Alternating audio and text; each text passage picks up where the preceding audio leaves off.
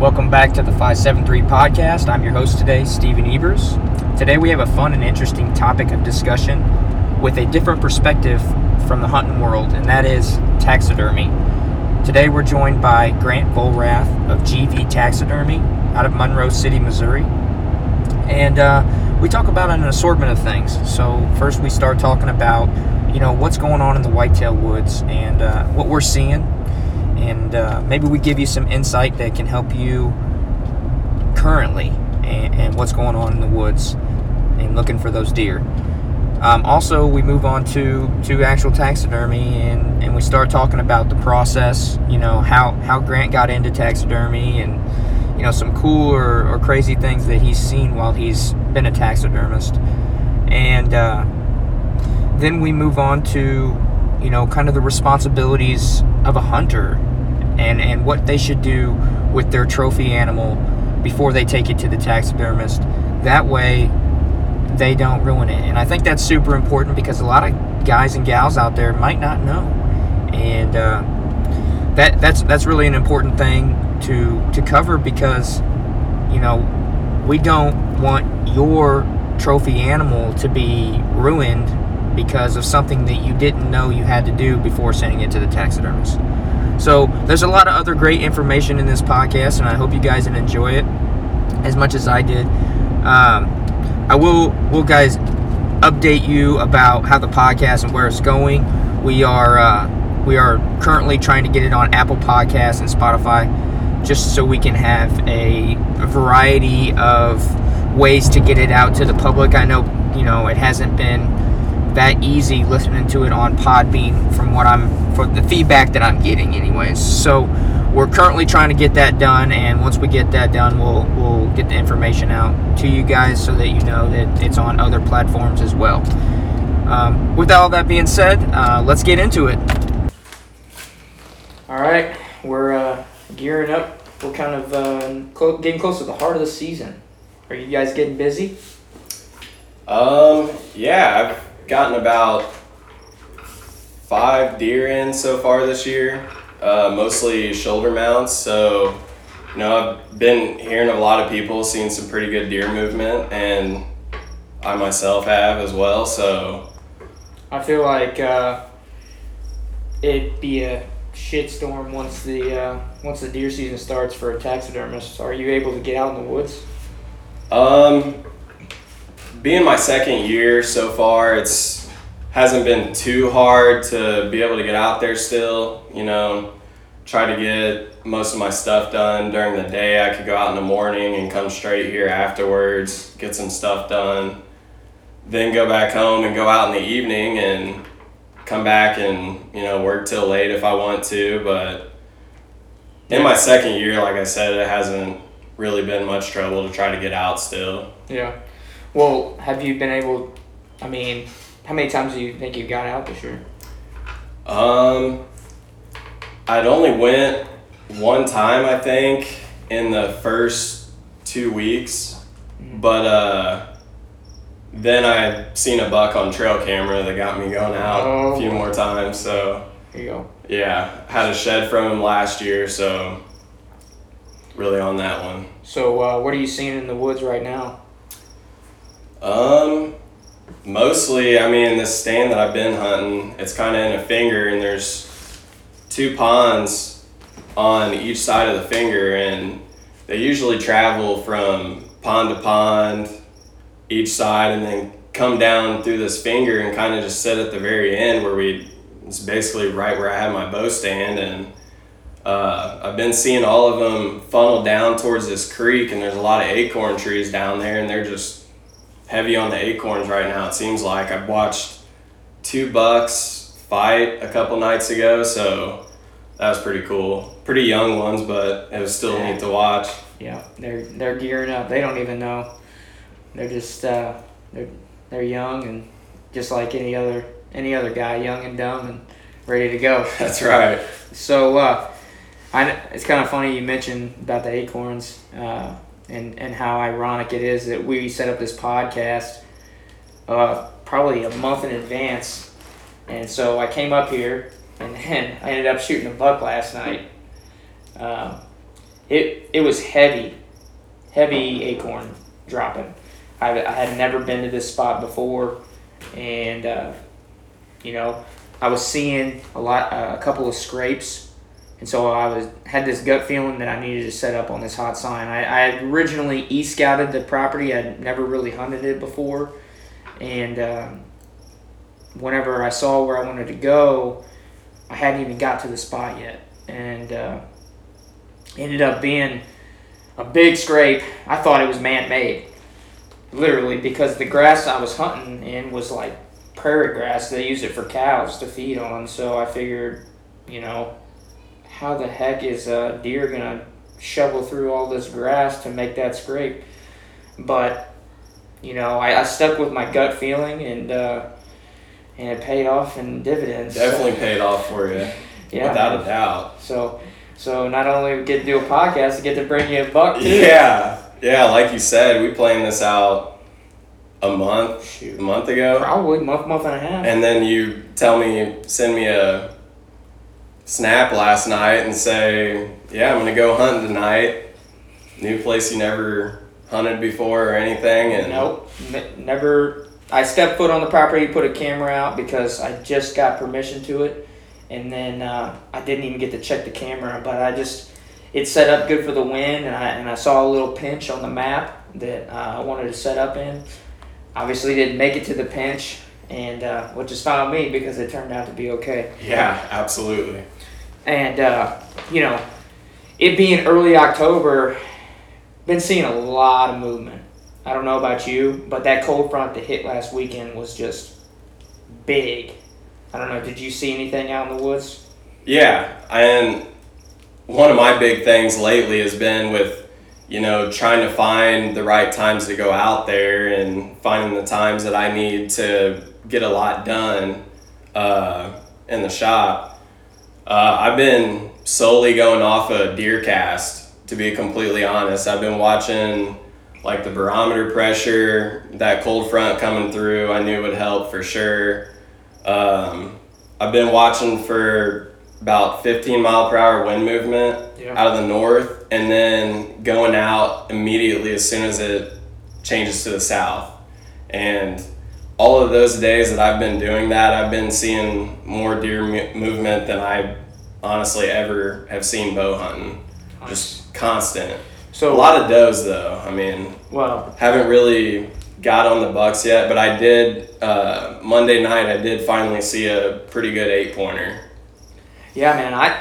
I tell you, I've been hunting. So I got married in September 18th, and so my early season and opening day was crushed. But weddings are kind of more important. Yeah. Once in a lifetime thing, hopefully. Yeah. And congrats again on that too. Appreciate it. And so I didn't get out a little bit. I think my first sit was September 22nd, and I wasn't seeing any sign in any spots that I was hunting. I was trying to hunt some green food sources. I went and even checked out a little bit deeper dive into the woods. Probably I want to say October 1st. I dove in and looked for sign and didn't see jack squat, and but I ended up setting anyways because I didn't have any time to look anywhere else, and no movement.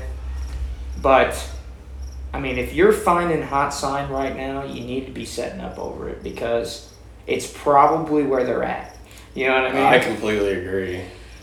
Yeah, 100%. And last night it paid off to set up over it. I'm glad I didn't push farther because, man, I was 50-50. I was like, should I keep going to where I think I should be, or should I just be where... And that's the thing. You got to be where they're at. And so I was like, okay, I'll just stay. This is the first time I've ever been here. I'll just hunt it a little conservatively and hunt this scrape. And when I say conservatively, I was probably in the middle of the property. So, I mean, it wasn't that conservative. Well, now that I brought you a buck, I got to find out a little bit more about this taxidermy stuff. So yeah, absolutely. First things first, man, I just want to know how did you even get into taxidermy? I would say several years back, I mean, like I told you, I grew up, I shot my first deer at 6 years old. Ever since then, I just loved hunting, loved everything about it. And about 16, I'd finally gotten my first buck that I was able to take to a taxidermist. And whenever I got in there, they had mounts everywhere. I started looking around and I just thought it was the coolest thing. And I'd always kind of had this artistic side growing up, always looked at detail and all that kind of stuff, like anything with drawing or painting or anything like that. It was kind of weird, but I just always really enjoyed that kind of stuff. And I thought maybe, you know, getting to see all my buddies' deer and all these deer from everywhere else and whatever else could maybe be brought to me, that doing taxidermy would be something that I'd really enjoy and something I could really get into and hopefully one day be successful. Well, you're here, so you know, I'm looking right here at the wall, and things are looking pretty good. Are a lot of these your buddies that you know, and you got to kind of live out the little fantasy you had? Yeah, and these two are actually from a buddy in town. Like I said, I went and got that one before you got here so I could have something else to show you on the wall, but yeah, this bobcat we're looking at, would you consider this a pedestal mount? It's a wall habitat scene. Gotcha. Well, it is fantastic. I mean, I'm actually a little bit worried this bobcat might get me. Not gonna lie. Well, I appreciate it, man. No, that was actually my first customer bobcat, and I couldn't have been happier with it. I got 4 more, I believe, to do yet this year. They're all full bodies, and I have one that I believe is the last one I'm gonna do. It's a 26-pound bobcat. Jeez. And whenever I'm pulling it out of the freezer in there to kind of move some stuff around, I have a few coyotes in there, and it's bigger than all the coyotes that are in the freezer as well. So, well, I mean, that gotta make you feel comfortable going out into the whitetail woods. yeah, Knowing no that those kidding. bad boys are around. So, speaking of cool things besides this bobcat mount, what's the coolest thing that you've mounted or seen in taxidermy? I would say one project I'm getting ready to work on is going to be an albino squirrel, and I have it all tanned and everything. Planning on actually working on it this week. Yeah, it's an albino squirrel. I got reddish pink eyes with it and everything. That is insane. Yeah, I actually got it last year and finally getting around to it and pretty excited to do it, but I have something else that somebody's supposed to be bringing me this week or next week. He had texted me, it's one of my buddies, he had texted me. He just got done with a bear hunt, and he texts me and says, would you like to do a bear mount? And I was like, yeah, absolutely. He's like, well, it's going to be a full body. And I was like, even better. That's awesome, man. And he's like, well, you know, on top of that, it also only has 3 legs. And I'm like, are you serious? And he sends me a picture, and he's got this bear. He has the trail camera pictures and everything of it. And this bear is missing one of its front legs. So he's wanting this, and it's even looks like it's just has the fur going straight across that spot, like it just doesn't have a front leg. Yeah, that's what I was going to ask you. Did you think it was an injury or a birth defect? It really, to me, it looked like a birth defect, but yeah, it looks crazy. Oh, that's wild. I couldn't believe it. I can't wait to see the finished product. Yeah, he's wanting me to do full body on it, like I said, and then incorporate a few fish with it as well as a full like habitat scene, kind of. That'll be cool, man. That'll Yeah. be real cool. Any other cool taxidermy stuff? I know there's probably a ton you get to see. Yeah, I mean, there's a lot I've seen. Hopefully in the future, which only 2 years in, I haven't expected to get anything really crazy to work on yet. But no, I have a feeling in the future I might be doing some crazy stuff. I thought something I saw on your Facebook or something was you did like a fox rug or something like that. Oh, the coyote rug. Oh, was it coyote? The recent one, yeah. Yeah, that was sweet. Yeah, the coyote rug was one. It's not something you see every day. Yeah, once they had told me that that's what they wanted and everything, I got it all tan and got to where I started working on it. And as everything was coming together, I was like, wow, I've never seen a coyote rug or even really heard of one, but no, it turned out pretty neat. Yeah, it was pretty cool. It turned out really good, man. Thank you. Did he? I guess he come and got it. Yeah, he actually just got it last week, so shoot. he just missed it. Well, what have you found to be the hardest animal to work with so far? Turkeys, without a doubt. That, I believe, that's the only one that I've done so far, and the amount of different supplies that you use to put in it, and then fleshing a turkey hide.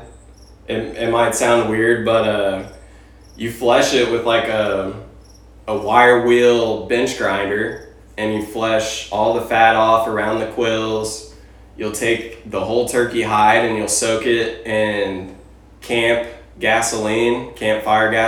What? And it separates all the fat from the skin, and it separates it into that white gas.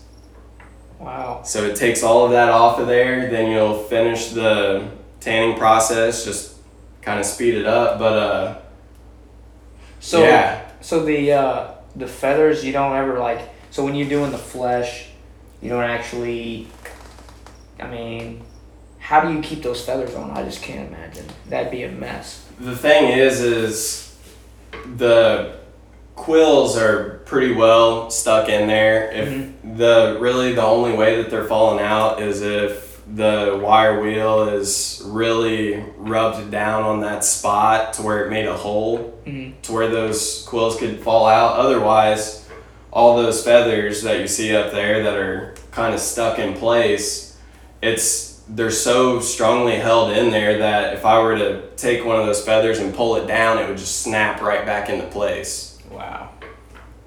So yeah, it's not really an issue, but halfway through working on them, you just have this wad of skin and feathers that you just swear is not going to look like anything like a turkey once you're done with it. I can imagine that. What I can't imagine is how you can get it to look like it does, because it looks just like a turkey. You know what I mean? I just don't know how.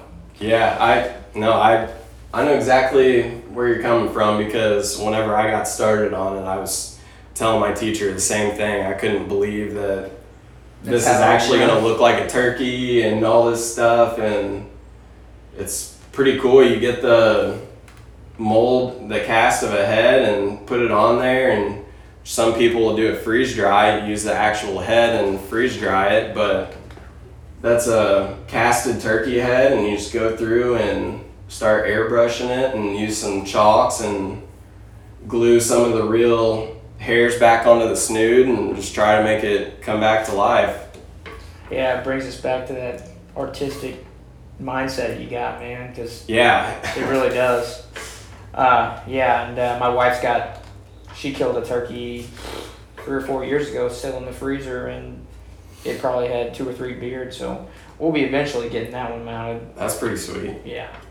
Hopefully it's still good. I mean, freezing for that long. But all right. So now I want to kind of educate our listeners a little bit, because I think it's important that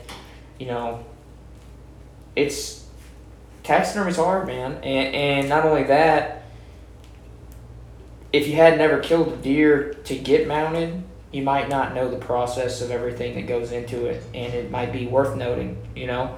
So my next question is, what is the process to shoulder mount a deer? And we'll just start with the hunter just shot his trophy buck. What does he or she do next? I would say the first thing would definitely be, which this is for them, once they kill it, if they know that they're not going to go to their local taxidermist within the next day, if you shot it the day before, go the next day, I would try to get it caped out. If you don't know how to, either ask a friend or call me, or even Google it if you want to, and then get that thing in the freezer as soon as possible, without a doubt. That keeps the meat from, getting warm, causing bacteria to open up the hair follicles in the skin. That allows that hair to start falling out, and it can become a real disaster, and then you're looking for a new cape. But the next thing I would do is they bring it to me, I'll skin it out from the skull. I'll get it all skinned out. I'll cut the rack off the skull, and I'll get that cape stored away until it's time to work on it. And then once it is time to work on it, I'll get it back out, get it all fleshed, salt it. Fleshing it, basically, I just have to get all the meat off of it. Then you have to turn the ears, turn the lips, and then turn the eyes. What do you mean by turning? And turning them, basically what I mean is the ear, you will actually turn the whole ear inside out by slowly using a scalpel knife and cutting away skin that allows you to flip that ear inside out. Wow. And the reason for that is, just like the rest of it, there's meat in there, meat and flesh in there that could eventually, cause hair slippage from the deer in the final mount. So interesting. Yeah. I wouldn't have thought about the lips. That. You could completely lose all the hair around the mouth and everything. It's a very important step. But how long does that usually take somebody to do? That's just in your position.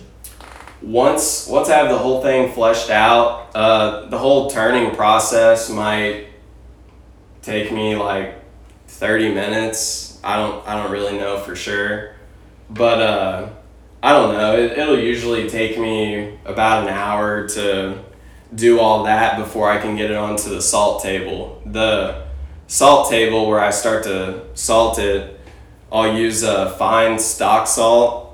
That stock salt absorbs all the blood and grease kind of out of that hide and really dries it up. That actually kind of helps lock the hair into the hide. Okay.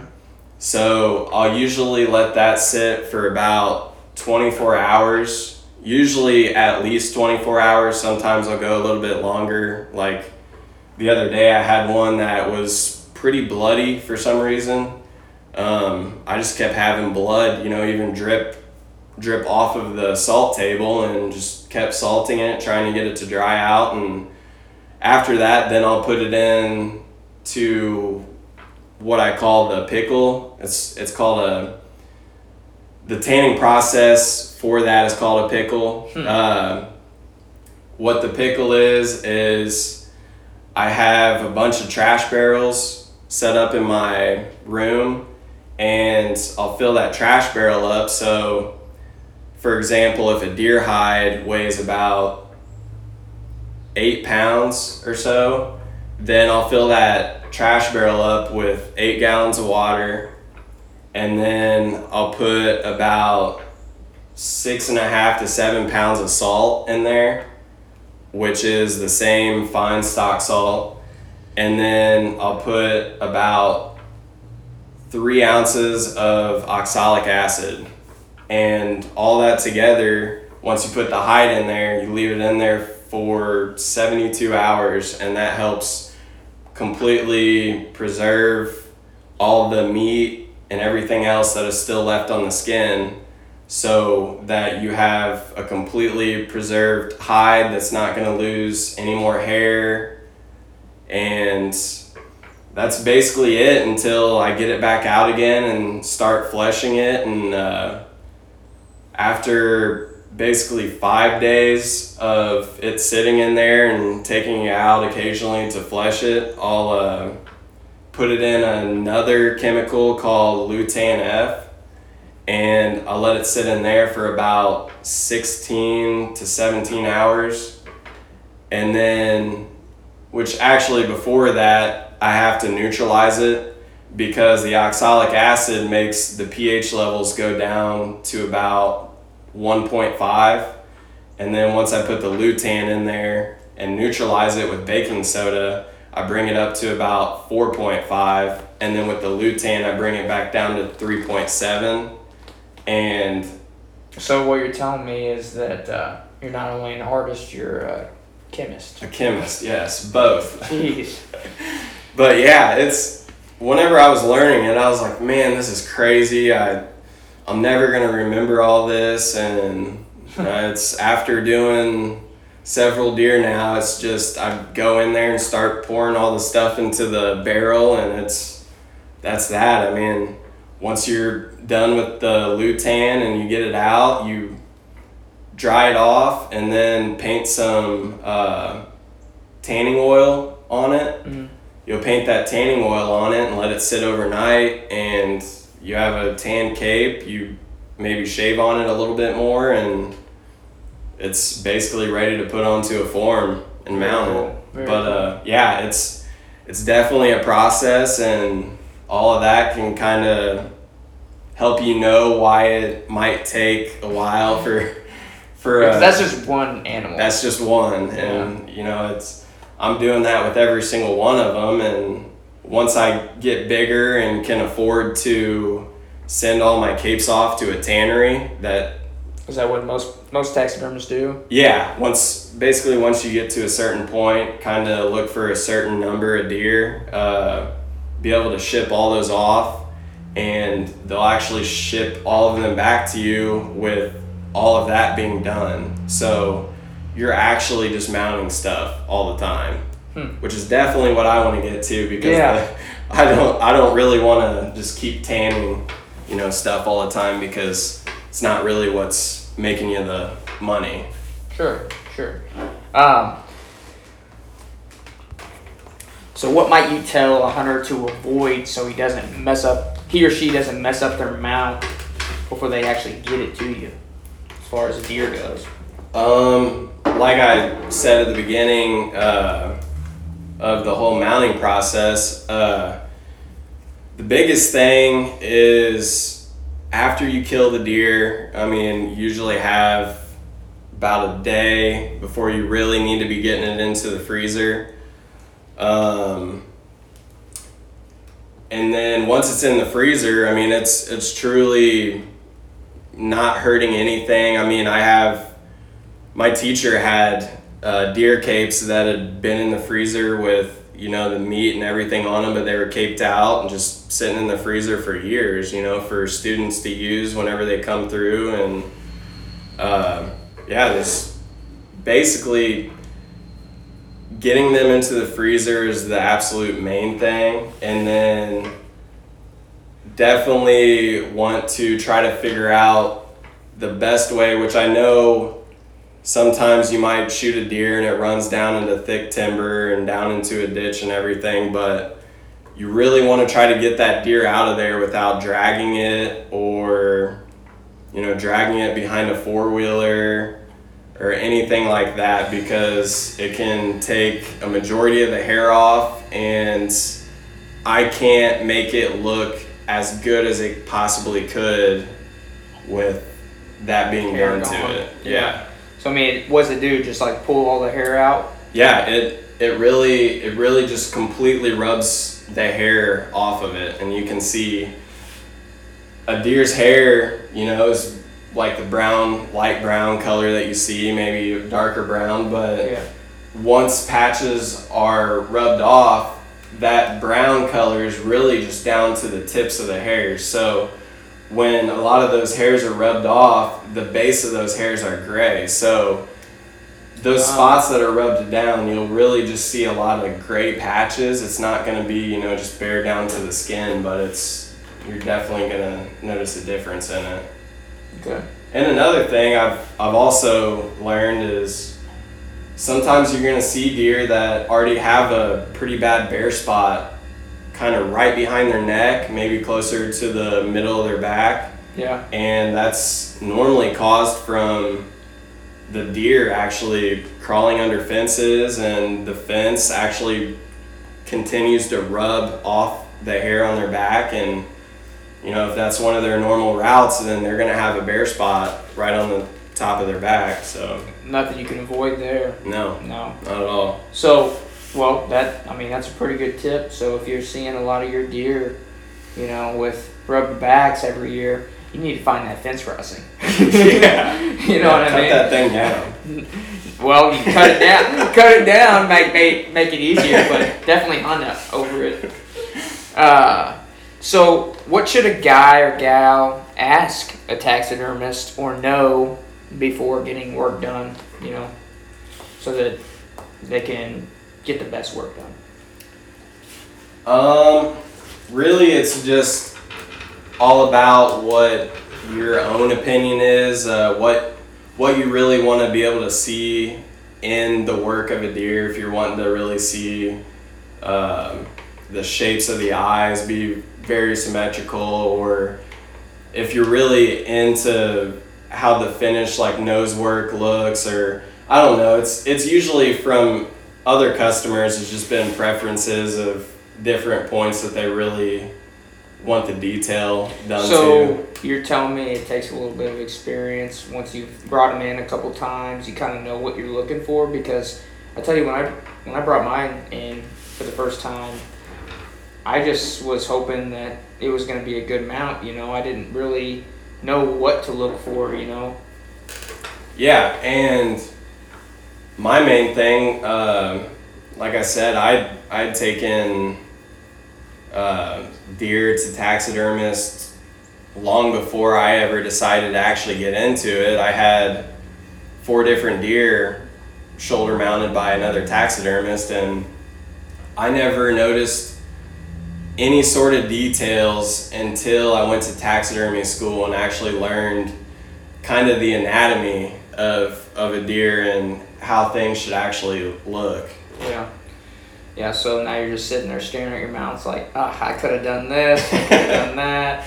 Absolutely. I always, with every deer that I do, I always think about, what can I do a little differently to make it look a lot more realistic within the next one that I do, or so that that kind of stuff. Leads me to my next one. What details separate an average taxidermist from one that can bring the animal back to life? We'll just use the white-tailed deer because that's kind of what we've been going off of. Yeah. I know you mentioned something about the eyes and the nose. Anything else? Yeah. One of the things that I really learned with the eyes, after even watching competition whitetail DVDs for taxidermy, any types of videos like that for competition work can really help you realize the detail in a mount and what they should actually look like. But one thing I found out was all the way around that eye, one little detail is sticking a brush down in between the glass eye and the clay and rolling the brush over the clay continuously all the way around the eye, because everything around that eye needs to just flow right into it to make it a little bit more realistic. And the other biggest thing is, where the artistry comes into, is the airbrushing around it, picking the correct paints. One thing that I kind of figured out was, instead of just using a dark brown paint to do all the way around the eyes and the eyelids, is making a flesh pink flow down into the eye and around the eyelids, and then maybe putting another color over top of it, mixing different colors into it, is just trying to imagine what types of colors would look exactly like a reference photo that you would maybe find online or of a real life deer. I mean, you really just want to obviously try to make it look exactly like that. Yeah. What about, so the eyes seem to be pretty important. Yes, and I would say with about everything, that's going to be your most important thing, is mainly with these bobcats that I've been working on. I know that the eyes can just about destroy a whole bobcat mount if they're not done correctly. Well, the one, like I said, the one that we're looking at looks like it's about to eat us, so I think you did all right with the eyes on that. Pissed off bobcat right there. Yeah, he ain't happy. Which, I mean, if you had to stand there your whole life, you probably wouldn't be either. So is there any other details that maybe would separate besides the eyes?